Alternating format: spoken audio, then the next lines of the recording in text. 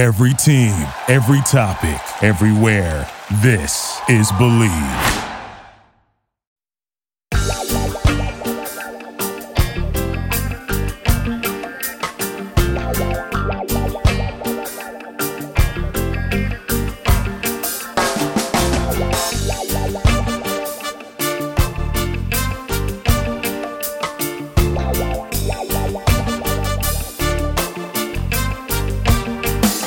Hello and welcome to the Healthy Herb Podcast, a place of information and inspiration for the home herbalist. I'm Bridget Doherty of the Solidago School of Herbalism, coming to you from a bridged island on the coast of Maine. In today's show, I'm joined by Dacia Dailey, a wildcrafter and herbalist. Before we get started, I want you to know that I'm not a doctor, nor do I diagnose or treat people. What I share is based on my own experience and what I've learned from my mentors. Ultimately, I want you to be empowered in seeking and achieving your own version of optimum health. I want you to be inspired to connect and relate to the common plants that grow all around you. Together, let's make home herbalism be as common in the everyday household as cooking a healthy meal. Now, without further ado, let's have some fun and dig in.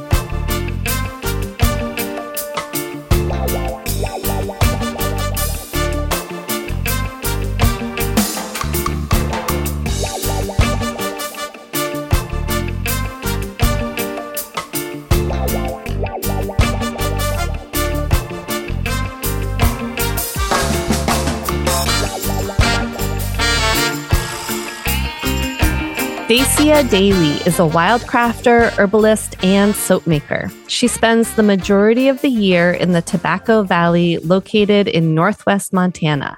Her summer months are spent in an off-grid cabin on a remote island in southeast Alaska.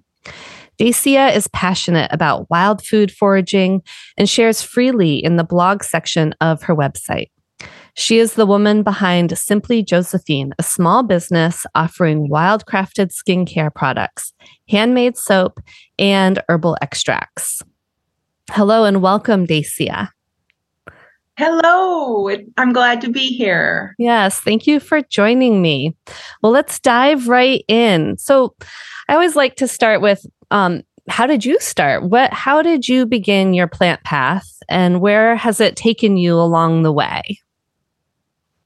Yes, for sure. Well, it's going to sound really cliche, but I have always been into the plants from as far back as I can really remember. I had the privilege of growing up in a very wild place. I grew up on Wrangell Island in southeast Alaska, and our house was in the woods and on the beach. So I just sort of had free range, child of the 80s. You could just run wild for hours and hours, and that was your entertainment. And that kind of started. I remember playing a lot. There was a nice little creek running by the house, and it was just full of wild violets. I remember it was very fairy-like. I would play with them. And then the beach was there too, so I played a lot with the seaweed and that type of thing. And as I got older, my mom worked at the library too when I was a kid, so I would spend a lot of time at the library. And I was always really drawn to the herbal books from a young age, even like 12, 13, coming of age. I really started to look at the herbal books, which there wasn't a whole lot then as there is compared to now. So that kind of got me interested, looking at the books. And then in high school, I took a weekend workshop taught by Janice Schofield. She wrote a wild plants book, kind of like the biggest herbal book on Alaska plants. She lived in Homer. And so she went on this little circuit through Southeast Alaska teaching workshops. And I was probably about 15 or 16. And I took that, and I was really that's where I made my first salve. So that was kind of like my introductory to salve making. I really enjoyed that. It was a whole weekend. I don't remember us making tinctures in there. That came a little later down the path. But I remember that we picked nettles and made a wild green salad dressing. And I was just totally, totally hooked on the herbs. And then also, right out of high school, I was going to take an apprenticeship program, but there wasn't enough people that signed up for it. So it actually never happened. And then from there, let's see, I moved to Montana fairly young. Right out of high school, I went on a road trip through the Tobacco Valley, and I just totally fell in love with it and came here.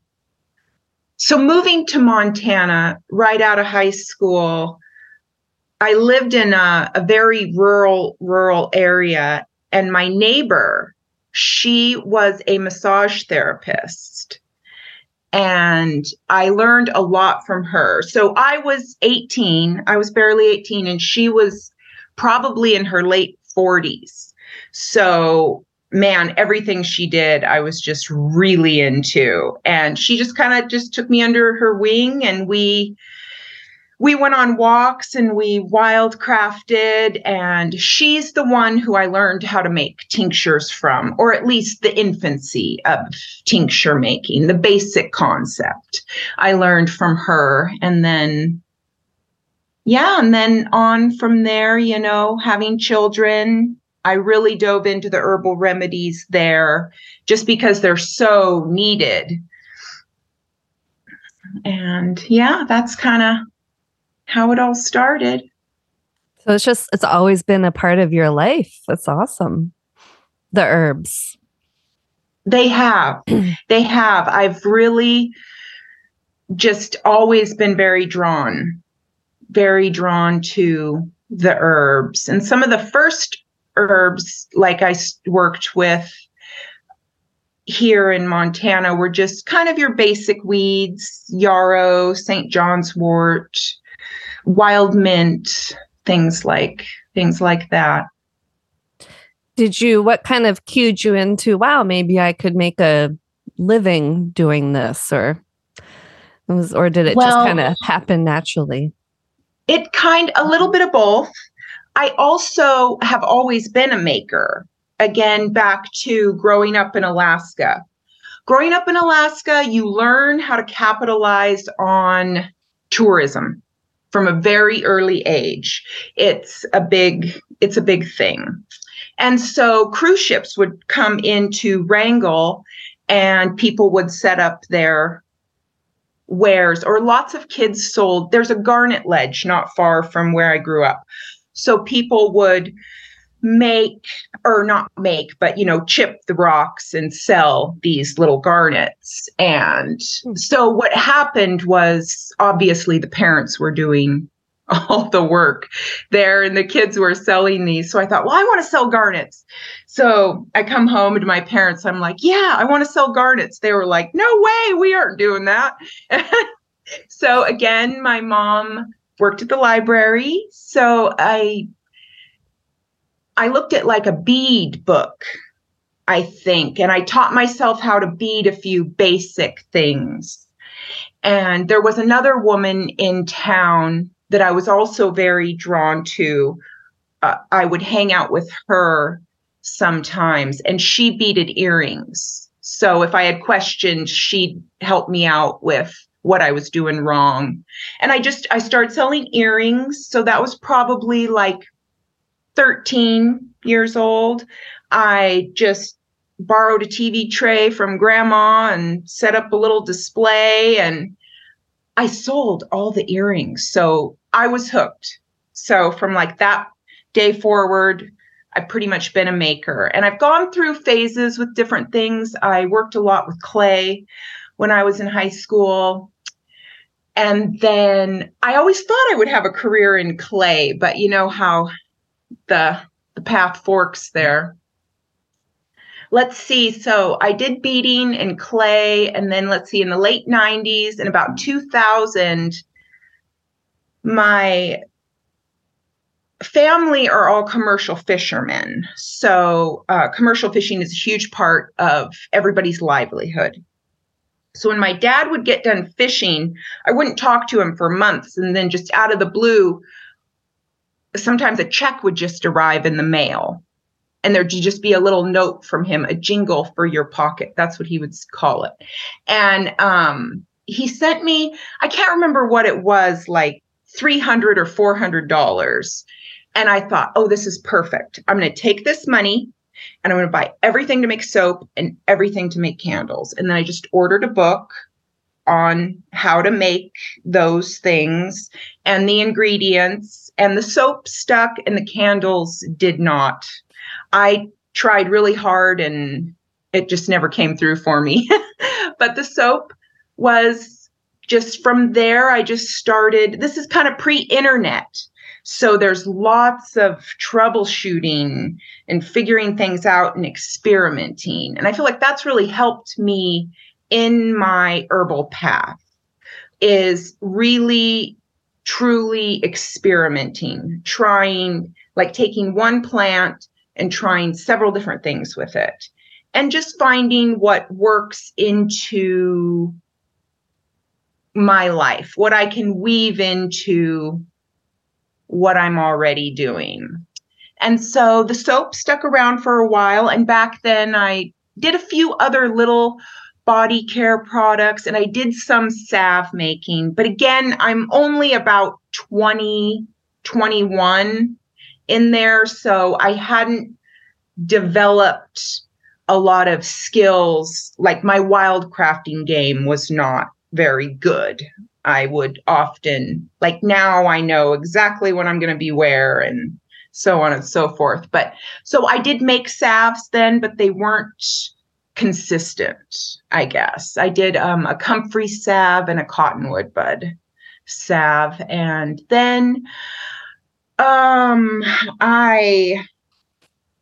my son was born in 2004. So then I took a break from everything, especially with soap making, because there's the lye aspect. So you don't really want caustic things and children running around. So I took a break from all of that in there, and then came back after my daughter was born in 2008. And then about 2010, 2011, I was really ready to get my creative, the creativity back into my life. After I'd gone through, the major part of the young child rearing, and I was ready to focus on some things. And that's kind of when Simply Josephine was born. And Simply Josephine, I chose that name because Dacia is hard to say, and it's hard to remember. And Josephine is just kind of simple. And then with how my life has been, my craft has always been moving. So I didn't want to be like Dacia's Soap Works or whatever, because who knows, I might stop making soap at some time, or I don't foresee that, but I don't know, so I just went Simply Josephine. It's my daughter's name, and it just seemed to kind of include everything. I was wondering if it was your daughter's name. I know for so long when I was following you on Instagram, I was like, just assumed your name was Josephine. And then I was like, oh, wait a second. Okay. But that makes sense. And I know you make beautiful aprons too, I've seen. So you have a nice full gamut of what you do. Yeah, I'm super inspired by color. So that's why the fabric really spoke to me. And back in 2010, 2011, 2013, I did a lot more sewing than I do now. Things, being a maker, it's all supply and demand. So what do the people want? I just make things that I'm inspired to make and share them and not everything sticks. A lot of things just move through, and then some really popular things stick around. And sewing has been waning for a while because the herbal aspect of the business is taking a lot more of my time. And sewing is you have to have a lot of time to devote to the craft. It takes a while to kind of get in the mode to really produce things. And I am a one-woman show, and I want to stay a one-woman show. I don't want to build an empire at all. I want to keep it really simple. Hence the name. Yes. So it sounds like even as a young person, you were on this track, but looking back, do you have any words of wisdom that you would offer yourself or maybe other young herbalists or business women who are entrepreneurial women who are just getting started that would maybe help you? For sure. Yeah. I guess my biggest advice is experimenting and really not being afraid to do things the right way or being afraid of doing things the wrong way. I feel like as far as herbs go, if you are there's so many different types of herbalism. You can buy herbs and make things that way, then you know exactly what you're getting. But that really isn't the path that I have taken. I have been into living in these very wild places. I have access to wild space and do a lot of wild crafting. So as far as wild crafting goes, I just always say, and I do teach a few classes, I really stress experimenting and know the poisonous plants in your bioregion, and that can take the fear off the table. Really get to know them. Do harvest them. Do dissect them. Dig them up. Look at what the roots look like. Spend your time with these poisonous plants that you're not going to work with so that you can recognize them in all of their growing stages. And then it's just kind of open. It takes the fear out of a lot of things. And then you're really able to let go and experiment, because that's kind of how it all works out. And there's so much resources now, between online and books and herbal. I mean, there's so many good quality herbal resources. Yeah. So there's that. And then same with the entrepreneur thing. Just don't be afraid to try new things. Just keep doing what makes you happy, and things will stick around more than likely. So as a avid wild crafter, is there a plant right now or in like the late fall, early winter that you really enjoy connecting with? Yes, there are several. I love the fall root digging. All of the roots, really, dandelion, burdock, and yellow dock. I do feel a close connection to yellow dock. And also, it's just a prolific weed. It's everywhere, and there's so many different uses for it. From the seeds, I like to collect the seeds, and they can be ground up and used as flour. I've made crackers with them, and oftentimes I do make our bread on a regular basis for the household. So sometimes I'll just grind up a grinder full and throw that in there. I include like the paper husk. I do. I just grind up the whole thing. I have read different things about separating it, but that would be that would be too rough. I just dry the seeds. Well, they're already pretty much dry, and depending on your climate. So I'm in the Mountain West, so it's very dry. But I also spend time in Southeast Alaska, which is the rainforest. It's temperate rainforest, so high humidity all the time. So with those two climates, drying things is completely different. Mm. But in the Mountain West, where I am in the fall, stuff dries up really quickly. I just dry it on a screen, grind. I have a coffee grinder. You can get coffee grinders at thrift stores, clean them up really good. And then you can use those for, you can grind up oatmeal for oat flour and yellow dock seeds for yellow dock flour. And so I do that.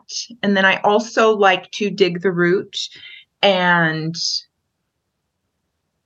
make different things with that. Of course, tinctures, because I do make tinctures for purchase and then myself. And so I dig the roots for the tincture.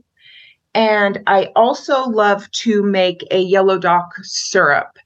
And I also buy dried yellow dock from Mountain Rose or Frontier, depending on where I'm ordering from, for the syrup as well. It doesn't have to be a fresh root, but if you have access to it, and again, yellow dock is so prolific in the Mountain West.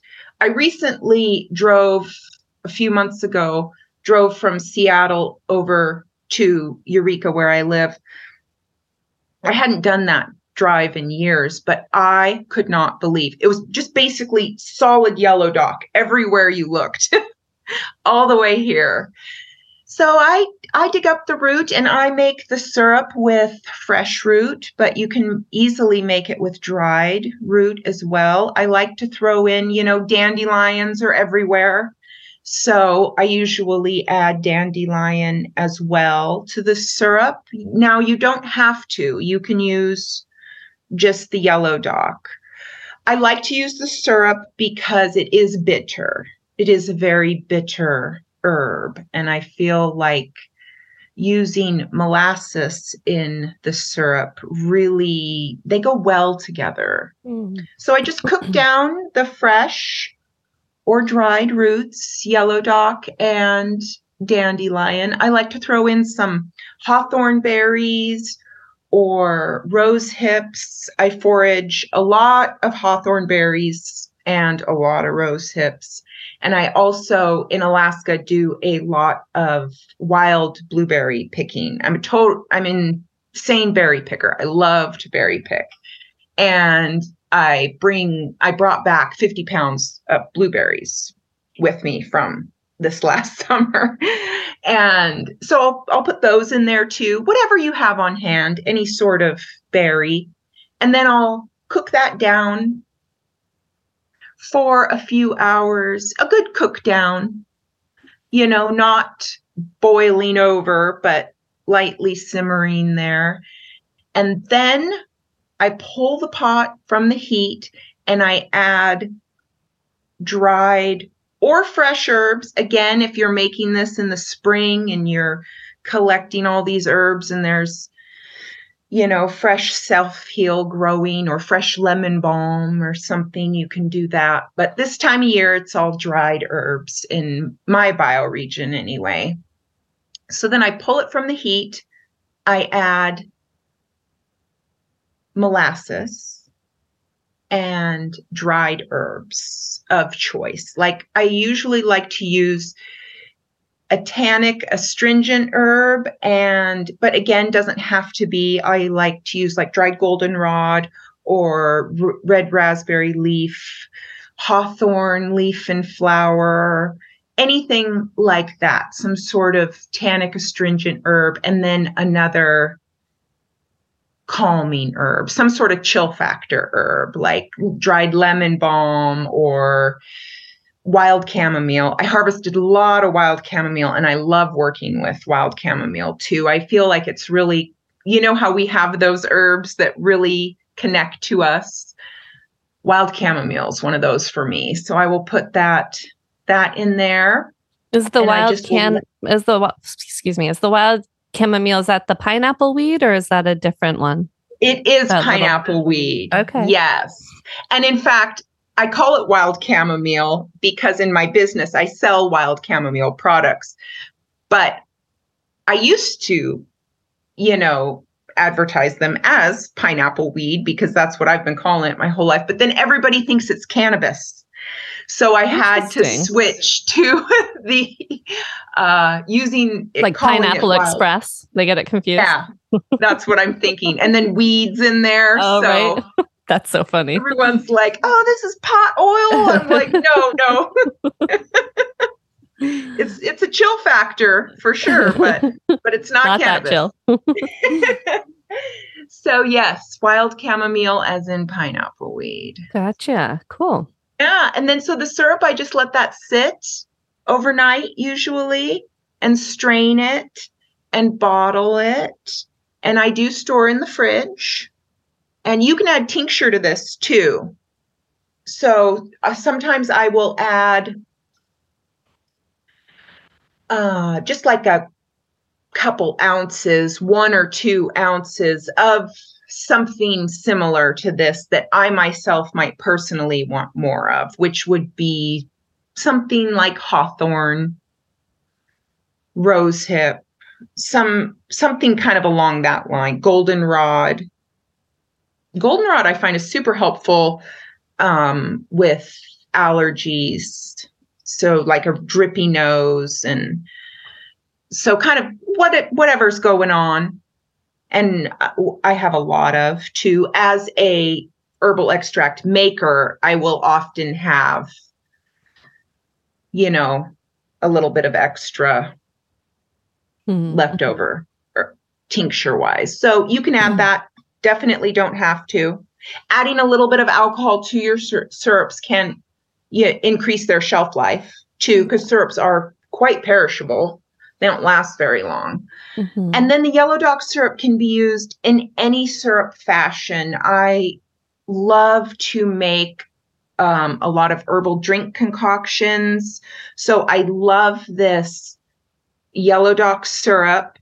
You would use as much in the glass, kind of like a quarter of the cup size that you're going to make of the syrup, and then top with sparkling water, and fresh lime or fresh lemon goes really good with that. It makes a beautiful, beautiful beverage, and it's really thick and frothy, like a dark beer. And it's satisfying like that too, but without the alcohol. So nice. That sounds like a wonderful, like fall tonic, mineral rich, digestive support, liver support, immune support. Yes, all of that. Mm-hmm. I love it. And I'm very drawn towards drinking this in the fall, going into winter. It's also nice in the spring too.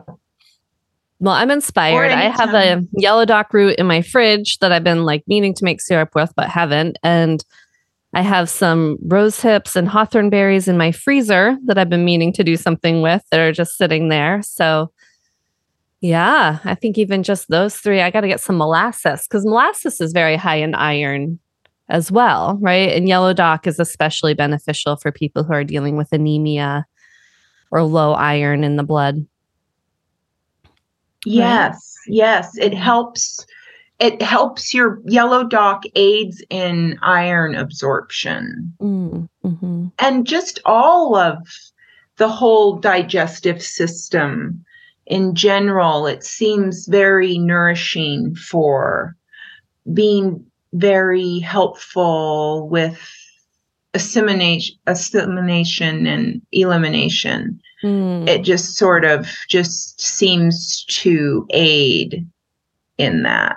But it's not like a laxative. It's not going to, rip through your system. Yeah. I've always been taught it like improves almost like the muscle tone of the intestine. So it's more able to do the peristalsis action. So if you have like sluggish intestines, or just improves their tone and their more ability to like move things through, but not in a stimulant way. Still very safe for elders and children, and Yeah, very not much dependent so. forming. Yeah. Increasing bile. Well, as we move into winter, what are you looking forward to harvesting this winter? Do you do any wild crafting in the winter? Some people might think, oh, well, herbalists can't do anything in the winter because everything's snowy. Very true. Very true. Yeah. So, and I live in a very wintry place. So winter really takes over in Northwest Montana, but there are lots of conifer trees, and the conifers are, they don't lose their needles. So the needles are around year round. So I feel like conifers are a nice wintertime harvest. And it is really endless what you can do with them. I like to make conifer infused oil, infused body oil. And I also infuse conifers in olive oil for soap making. I like to infuse things in avocado oil for body oil and olive oil for soap and salve making. So I have those going. Plus, the conifers also make an incredible cleaning vinegar. You can infuse them in plain old white vinegar for 2, 4, 6 weeks. I mean, it can sit on the shelf for a year even, not a big deal. And then just strain and put in a spray bottle with a little bit of water, and you can mop your floors with it. You can scrub your counters. I do counters, stove, top, around the sink, all that, bathroom. It's like the original Pine Sol. Yeah, for sure. And then the conifers too, I don't know, the trees really speak to me. I am very much a tree people. I really connect well in the forest, in the conifer forest, all the tree resins, when you're out there, it just smells so nice, and it's so calming to the nervous system. So that's why I like the body oil, because body oiling is very calming to the nervous system. It's very nice to take a hot bath, body oil, head to toe, and then put on some crummy pajamas that are on their way out, because oil does stain.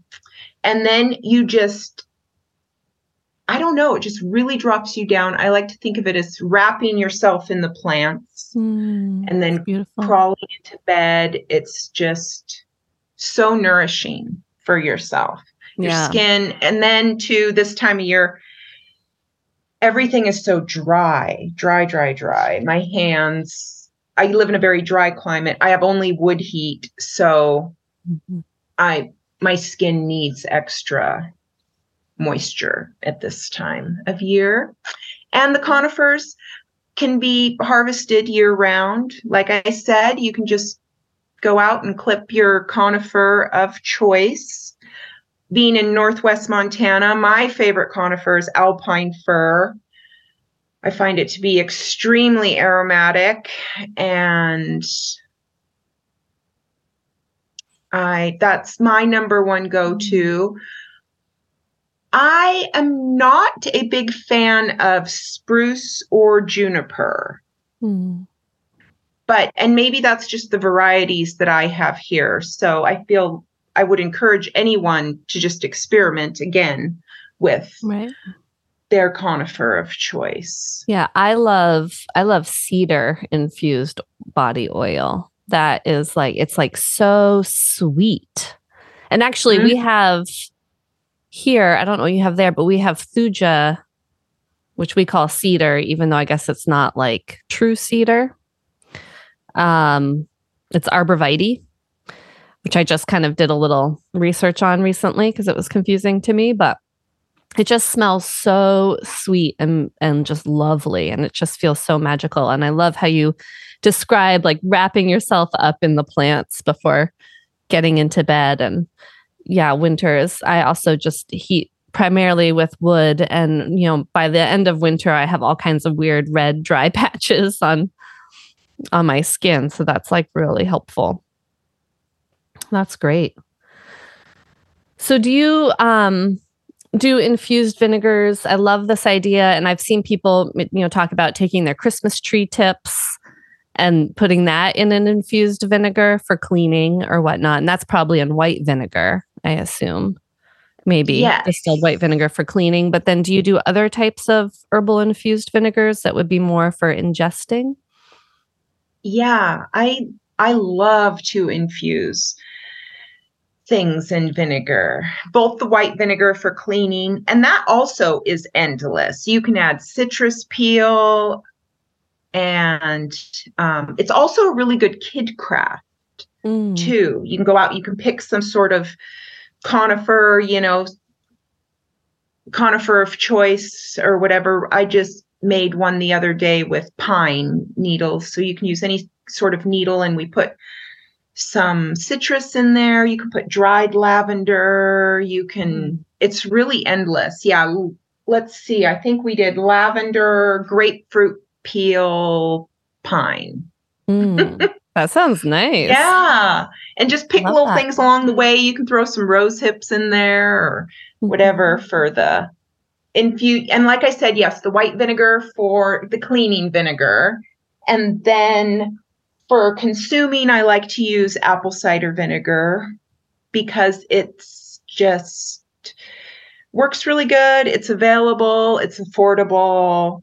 And I like to mix it in drinks for like herbal drinking vinegar or across the board, anything, bone broth. It's nice to put a little vinegar in your bone broth.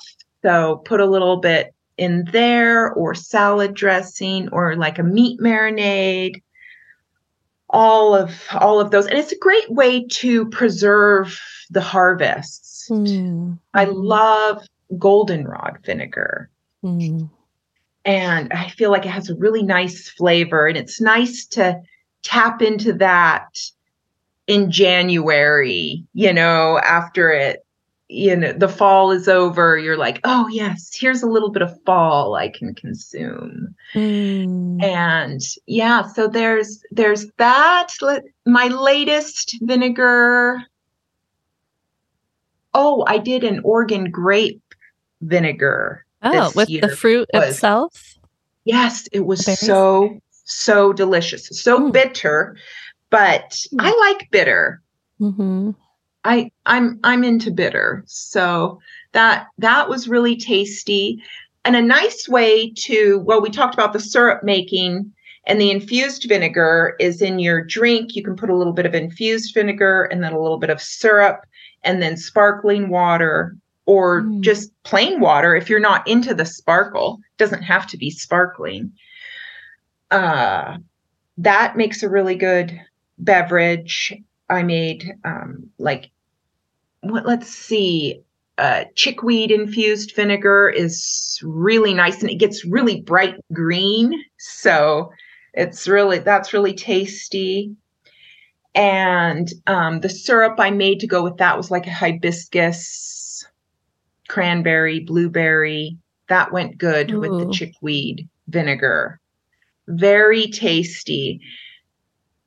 So that's what I've been infusing. Oh, the latest one. Well, now that it's winter, so things are starting to come about in the grocery stores, like the cranberries are out, and the blood oranges and the grapefruits and ginger. So my latest one was a shrub, actually, which is fruity in base, I feel like. So I just mash up the fruit. This one was cranberry. So I mashed a bunch of cranberries in the bottom of the jar, added a little bit of sugar to it, mashed it up a little bit more, and then put a breathable top on and just left it on the counter overnight. And then the next day I mashed it up some more. So it's kind of in the infancy of fermentation. So I mashed that up a little bit more and leave it on the counter again for another day. And of course, this isn't exact. However this works into your life, is how you should do it. There are no rules really, except for if you leave it too long, it's going to rot. But I added, so after 2 days on the counter, and it was kind of starting to mash up with that little bit of sugar. Now I didn't use a whole lot of sugar, just a tablespoon or so to kind of get it going. Then I added a grated ginger, and the whole thing is going to be strained. So I didn't peel the ginger. I just grated up a bunch of ginger and added grapefruit. I juiced a grapefruit and I chopped up the inside of the grapefruit. I would have put it in peel and all, except for these were not organic grapefruits. So I didn't put the peel in, but I put all that in there. And so then that's, the bulk of the jar. And then I topped with some honey and apple cider vinegar. Let that infuse for, however long. Typical is around 4 weeks. But again, there aren't really any rules with that. You should just weave it into your life. If you don't have anything to drink and it looks good, and then strain it early. Yum. That sounds so good. Cranberry, ginger, grapefruit, a little bit of sugar, a little bit of vinegar. I like that. Yeah. How fun. I mean, the options are definitely endless, especially when you're into and up for the experimentation, just like cooking.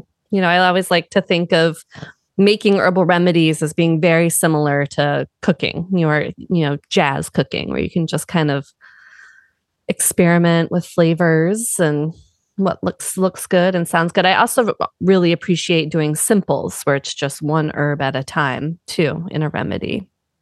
So I can really connect and understand and relate with that herb. Is there an herb in Alaska that maybe you've really come to relate to as like a one herb, like something that's a little maybe different than your average bear? Although there's probably lots of bears in Alaska too. Yes, there are. And Montana too. It seems like they're everywhere. Yeah. Don't go anywhere without your bear spray. And so Alaska is very, very unique. Again, I feel so privileged to have grown up there and then be able to have a place there as well. So our cabin is very rural. It's on a separate island from the island I grew up on, but it's only about 10 miles away from my mom's house. But there is no service there. So you're just really completely on your own. And that was really nice I connected with a few new plants. Now there's an Alaska plantain that's different from our broadleaf plant. Well, they have broadleaf plantain, of course, because that's everywhere. They have that as well. But I worked with the Alaska plantain, which was something new. Lots of yarrow, tons of yarrow. It grows, and maybe it grows like this in Maine, but it grows all along the coastline, right at the water's edge, at high tide. So like at high tide mark is tons and tons of yarrow. I have found that in some places, and in there's lots of. I'm on a bridged island, but then there's lots of little tiny islands in this whole archipelago. There's like 60 islands in this one archipelago, and I love kayaking out to them and exploring them. And there's lots of yarrow that grows, like right on that edge. And I found it to be very like succulent and salty compared to like a field yarrow. Like it could be definitely a different subspecies almost, or a different variety, just based on its ecosystem that I've noticed, and not as strong as like a poultice herb. I tried it once as a poultice herb because that's all I could find. And it wasn't as intense, at least the one that was super succulent. At least the leaves weren't. But I'll have to look into that. Yeah, well, and it's there just sucking up the salt water. Yes, yeah, So definitely. that makes sense. Yeah. It's like the salty dog of the yarrow family. Salty dog yarrow for sure. But yeah, I always thought that was so beautiful, just the weaving of the yarrow right along the high tide mark there. So I did make a tincture because I love to brush my teeth with yarrow tincture. I don't know if you've ever tried that or not, but it works really good. It's astringent, tighten and tone tissue. I just feel like it's super cleansing and it works well. I like it for brushing my teeth. So I made some yarrow tincture up there, and then Devil's Club. Oplopanix is very prolific in Southeast Alaska. And that is also an herb that a lot of people don't have access to. So it's all over our property. So I tend to go for removing it from areas that we want it to be removed from. Devil's Club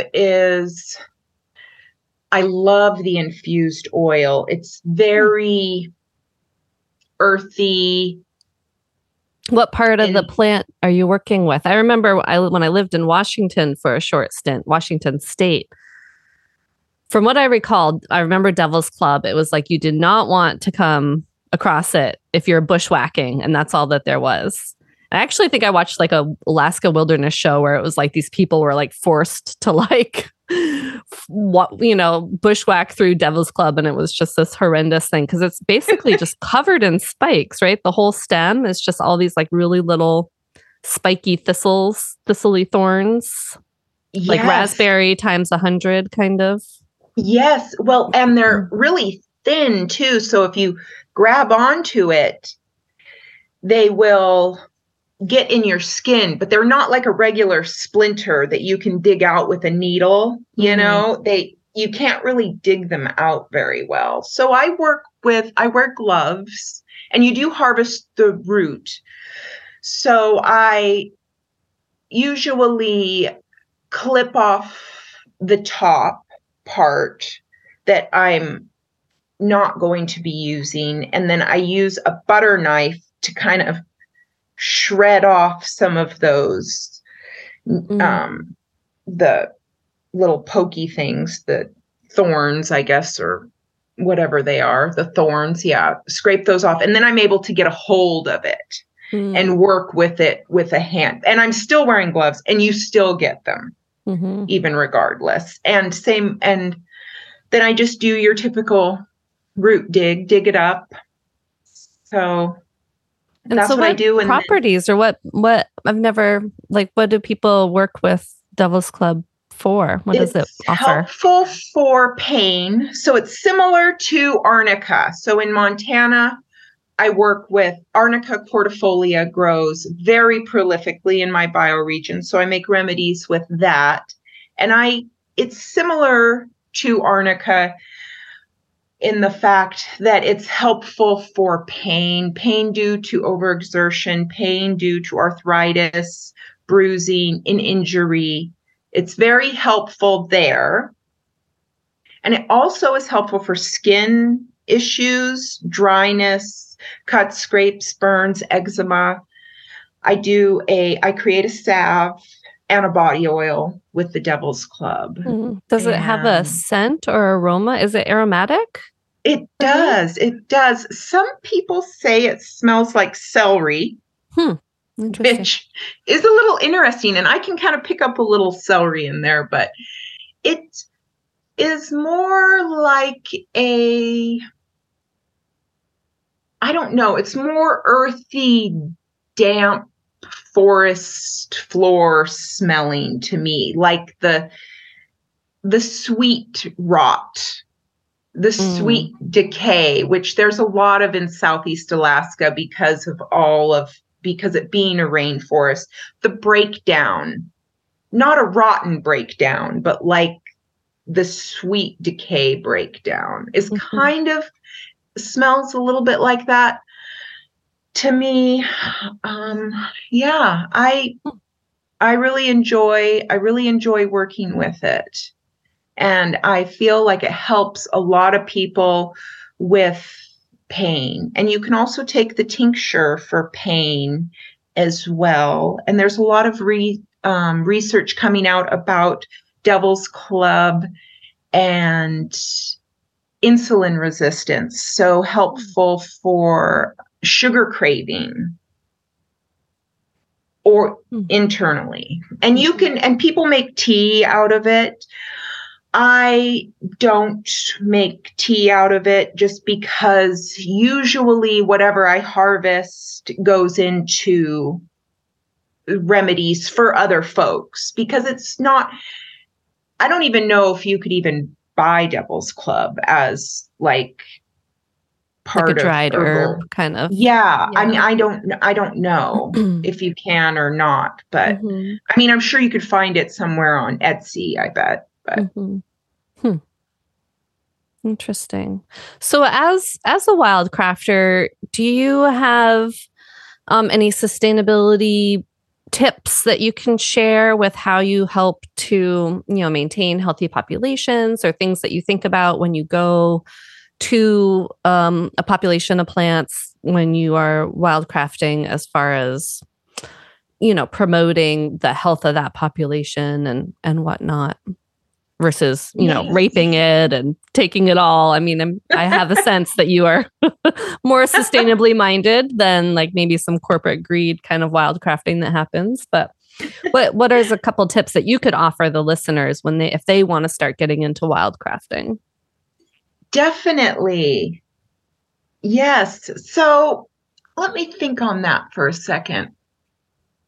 I think one of the biggest things for me is, well, first of all, there's lots of weeds that can be wild crafted. I guess I'll start there. Like St. John's wort in our state is classified as a noxious weed. So there's not really a whole lot of sustainability around that because it is everywhere. So first of all, getting to know the common weeds is a great place to start, because they're usually everywhere. And then as you move into the other, like the middle ground herbs and things, I feel like, I guess a big part of sustainability for me is observation. Really not just racing out there and harvesting things right away. Take your time with the plant, because getting to know the plant is like getting to know people. You're not just gonna race off with somebody you don't know very well, hopefully. Yeah. So maybe only once or twice. Yeah, then you'll figure that out right away. So yeah, take your time, observe it within the seasons. I like to tell folks observe it for a while, get to know it a little bit before you race out and harvest it. And then you can see maybe how prolific it is and what its cycles are too, because plants are just like people in the sense that they are not on all the time. There's years that they're very abundant and years that they are not. So in the abundant years, you may make more than you would in a non-abundant year. And also there's so many other things that play into that. Like if you have a dry spring or a wet spring, there might be lots of violets, might be a huge violet year if it's really damp spring. And then, if it's really dry, like a few years ago, we hardly had any arnica, and I just was out of my arnica products for like 6 months because they just weren't there to harvest. And so that's part of the deal as well. You're not always going to get what you want all the time. So that also is part of it. But then within that, there are so many unexpected blessings. Like a lot of times I won't put a lot of pressure on the plants. Like I'm going out and I'm going to harvest this and I'm going to get 5 bags full, because it doesn't really work that way. You'll get out there and something else will present itself and be very prolific. And then you're like, oh, wow, well, here's this, and then you don't end up getting what you went out there to look for.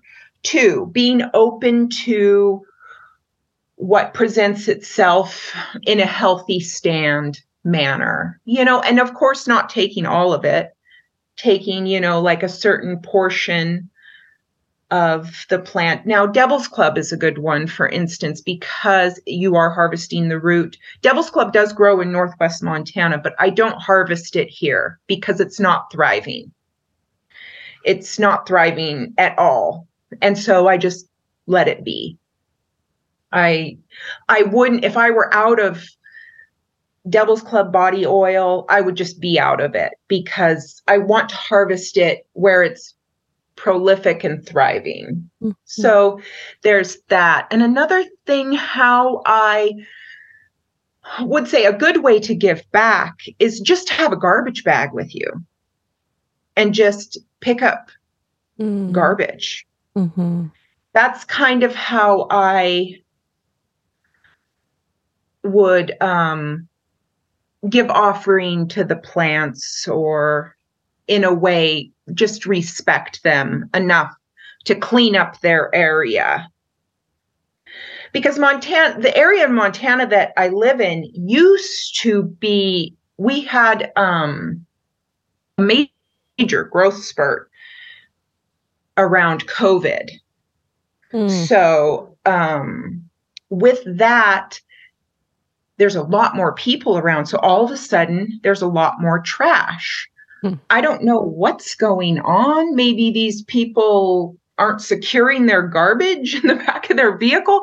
I don't know what is going on, but we went from having like no garbage anywhere to all of a sudden it's everywhere. So that's frustrating. So that is a good way to give back when you're wildcrafting. Just bring along a trash bag and pick up. That's how I respect and honor the plants. I'm not really a sit with and ask permission. I'm more of an observe the plant, see how it's doing, and take some garbage on your way out. Nice. Great. Well, I have one more question. Actually, I have 2 more questions. One is, as a product developer and a business owner in the realm of herbalism, what are some of the joys and what are maybe some of the difficulties about having like an herbal product business for you? Maybe 2 joys and 2 difficulties, or 1 joy and 1 difficulty, or, whatever you're called to. Good question. Good questions. I think, as with any small business, there's lots of gems and lots of unseen difficulties. I feel like I am very much a no rules person, and I like to live my life from that way. Like, I don't like to be restricted with anything. So being your own business owner in that aspect, that is very nice, because all of my time is my time. And I feel like you can't put a price tag on that.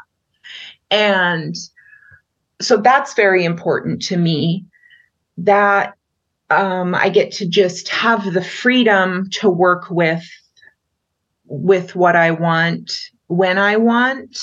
Now, I mean, of course, there's timelines for peak harvesting and that type of thing. But as far as like the day-to-day freedoms, I really enjoy that. I mean, the salve needs to get made, whether that's 8 o'clock in the morning or 8 o'clock at night. I have the freedom to choose around that. So I feel like that is definitely a perk for me. And I am also one of those people who I mean, there's people who need things to be set out in order for them to accomplish the things. I sort of work in a different way. So being my own entrepreneur, I don't really have pitfalls in not producing, I guess, because I feel like I work well within that range of utilizing my time. Having children really helps with that, like after you have kids, you're like just the pro of time management. Time management. Yeah. Yes. Making the most of your free time. Yeah. So that has helped there. So that's what I really like also. So the freedom. And then some of the harder aspects are, I guess, the failures within the unseen failures. Like I work with tallow, for instance. Well, not all tallow is created equal. So you might purchase a lot of tallow, make these products out of it, and then the melt point is off from something else you had. And these things are like melting all over the place. And then you have to source other tallow, remake these products, replace these products that melted all over with these customers. Yeah, so that there's a lot there. And then two, as a soap maker, not so much now because I've been, like I said, making the craft for over 20 years. I've been making soap, so I don't have many failures there. But in the beginning, oh my gosh, I lost so many batches of soap, and that's a pound of olive oil, that's a pound of coconut oil, that's half a pound of shea butter. So, and then not to mention all the wild crafting that went into it. So you just have to be prepared to eat it on a lot of things and just let it go. Just eat it. And the cost of doing business, right? Yeah, for sure. For sure. And then to also with herbal product selling, I feel like it's really because there is no regulation around herbalism. And so I feel like it's really important to have a lot of transparency in what you're creating. If you are purchasing your herbs, where are these herbs coming from?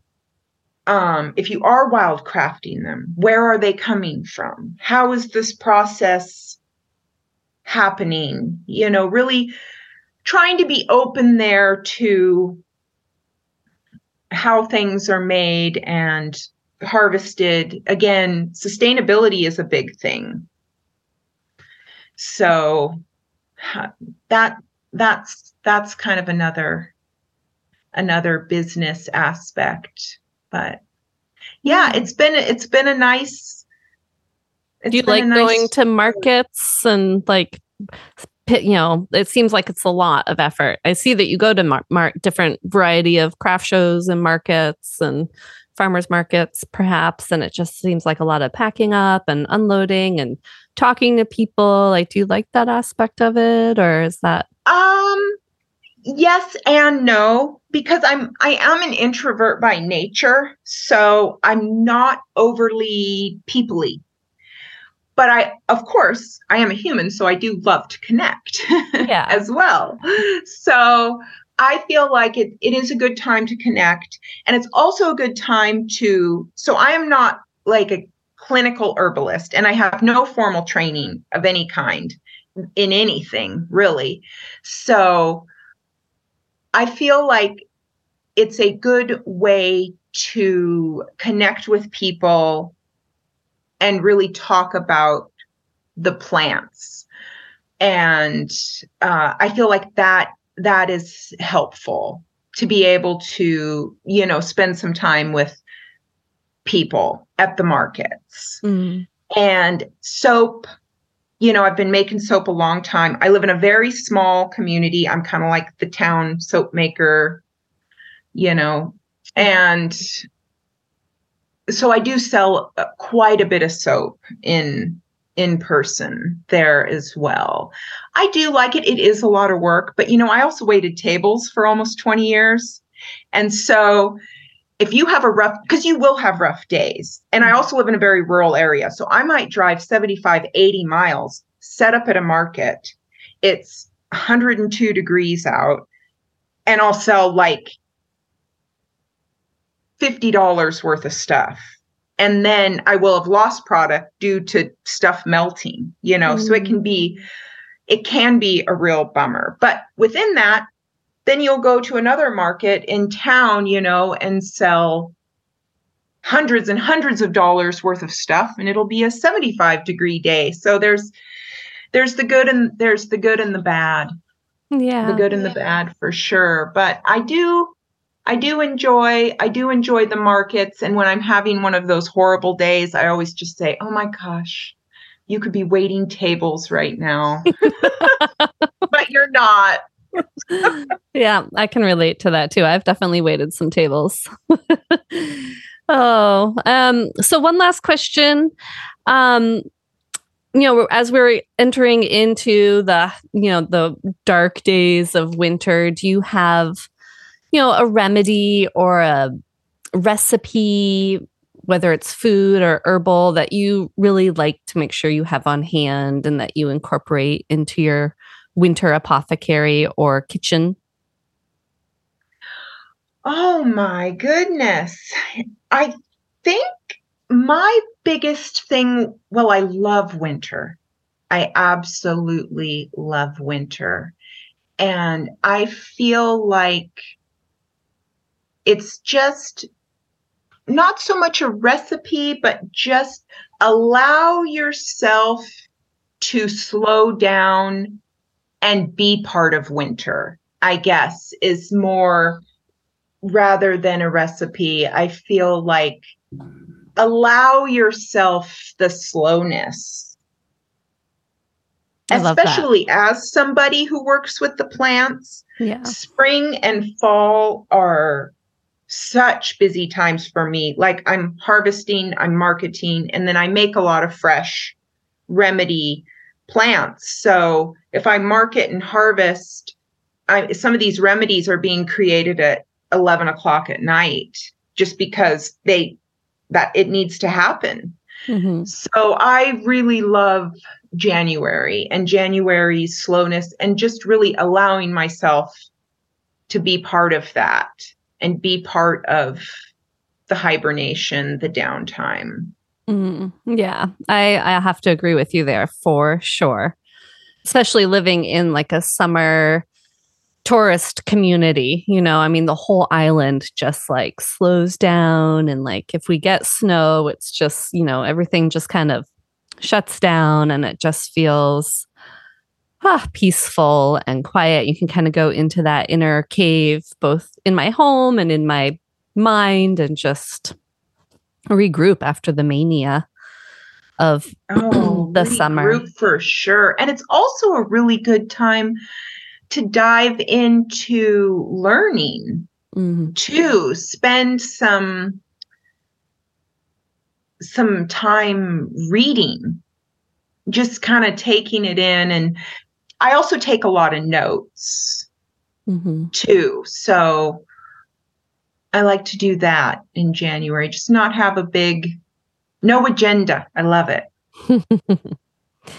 Well, thank you so much for joining me on the pod, Dacia. This has been a really great conversation, and it's been a real pleasure talking with you. I'm so happy to finally meet you after, following you online and just loving everything that you put out into the world. So thanks so much for sharing your time with me and the listeners today.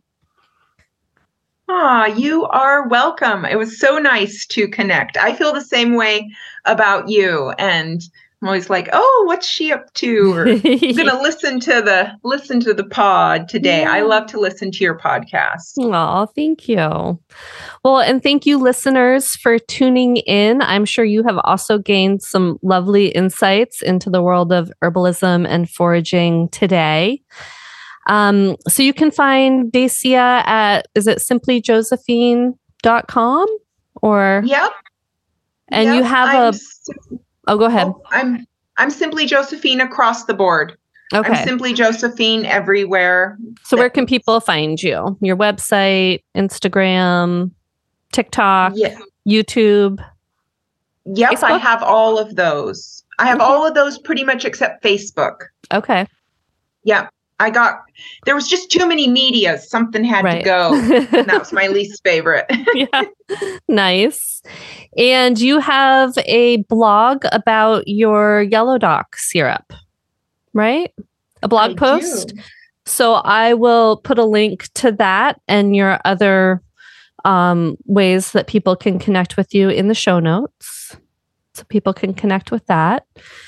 And so you can find Dacia in all those ways. You can find me, Solidago Herb School, in all the usual places as well. Thanks so much for listening. I'm Bridget Doherty, today with Dacia Dailey. Until next week, be well, let intuition guide you, and have fun with herbs.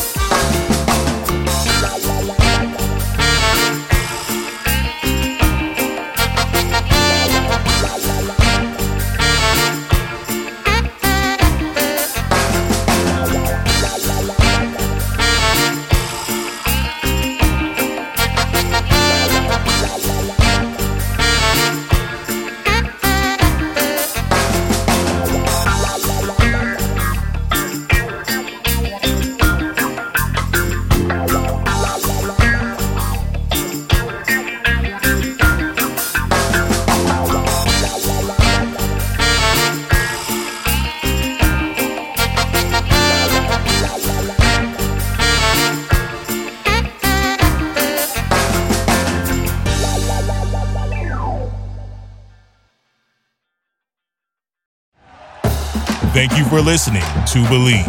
You can show support to your host by subscribing to the show and giving us a 5-star rating on your preferred platform.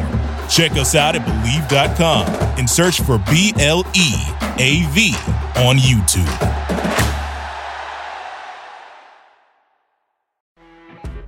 You know when you're listening to a true crime story that has an unbelievable plot twist that makes you stop in your tracks? That's what our podcast, People Are the Worst, brings you with each episode. I'm Rachel. And I'm Rebecca. We're identical twins who love true crime cases that make you say, didn't see that coming, and we hate the people responsible for them. Listen to People Are the Worst now on Apple, Spotify, or wherever you get your podcasts.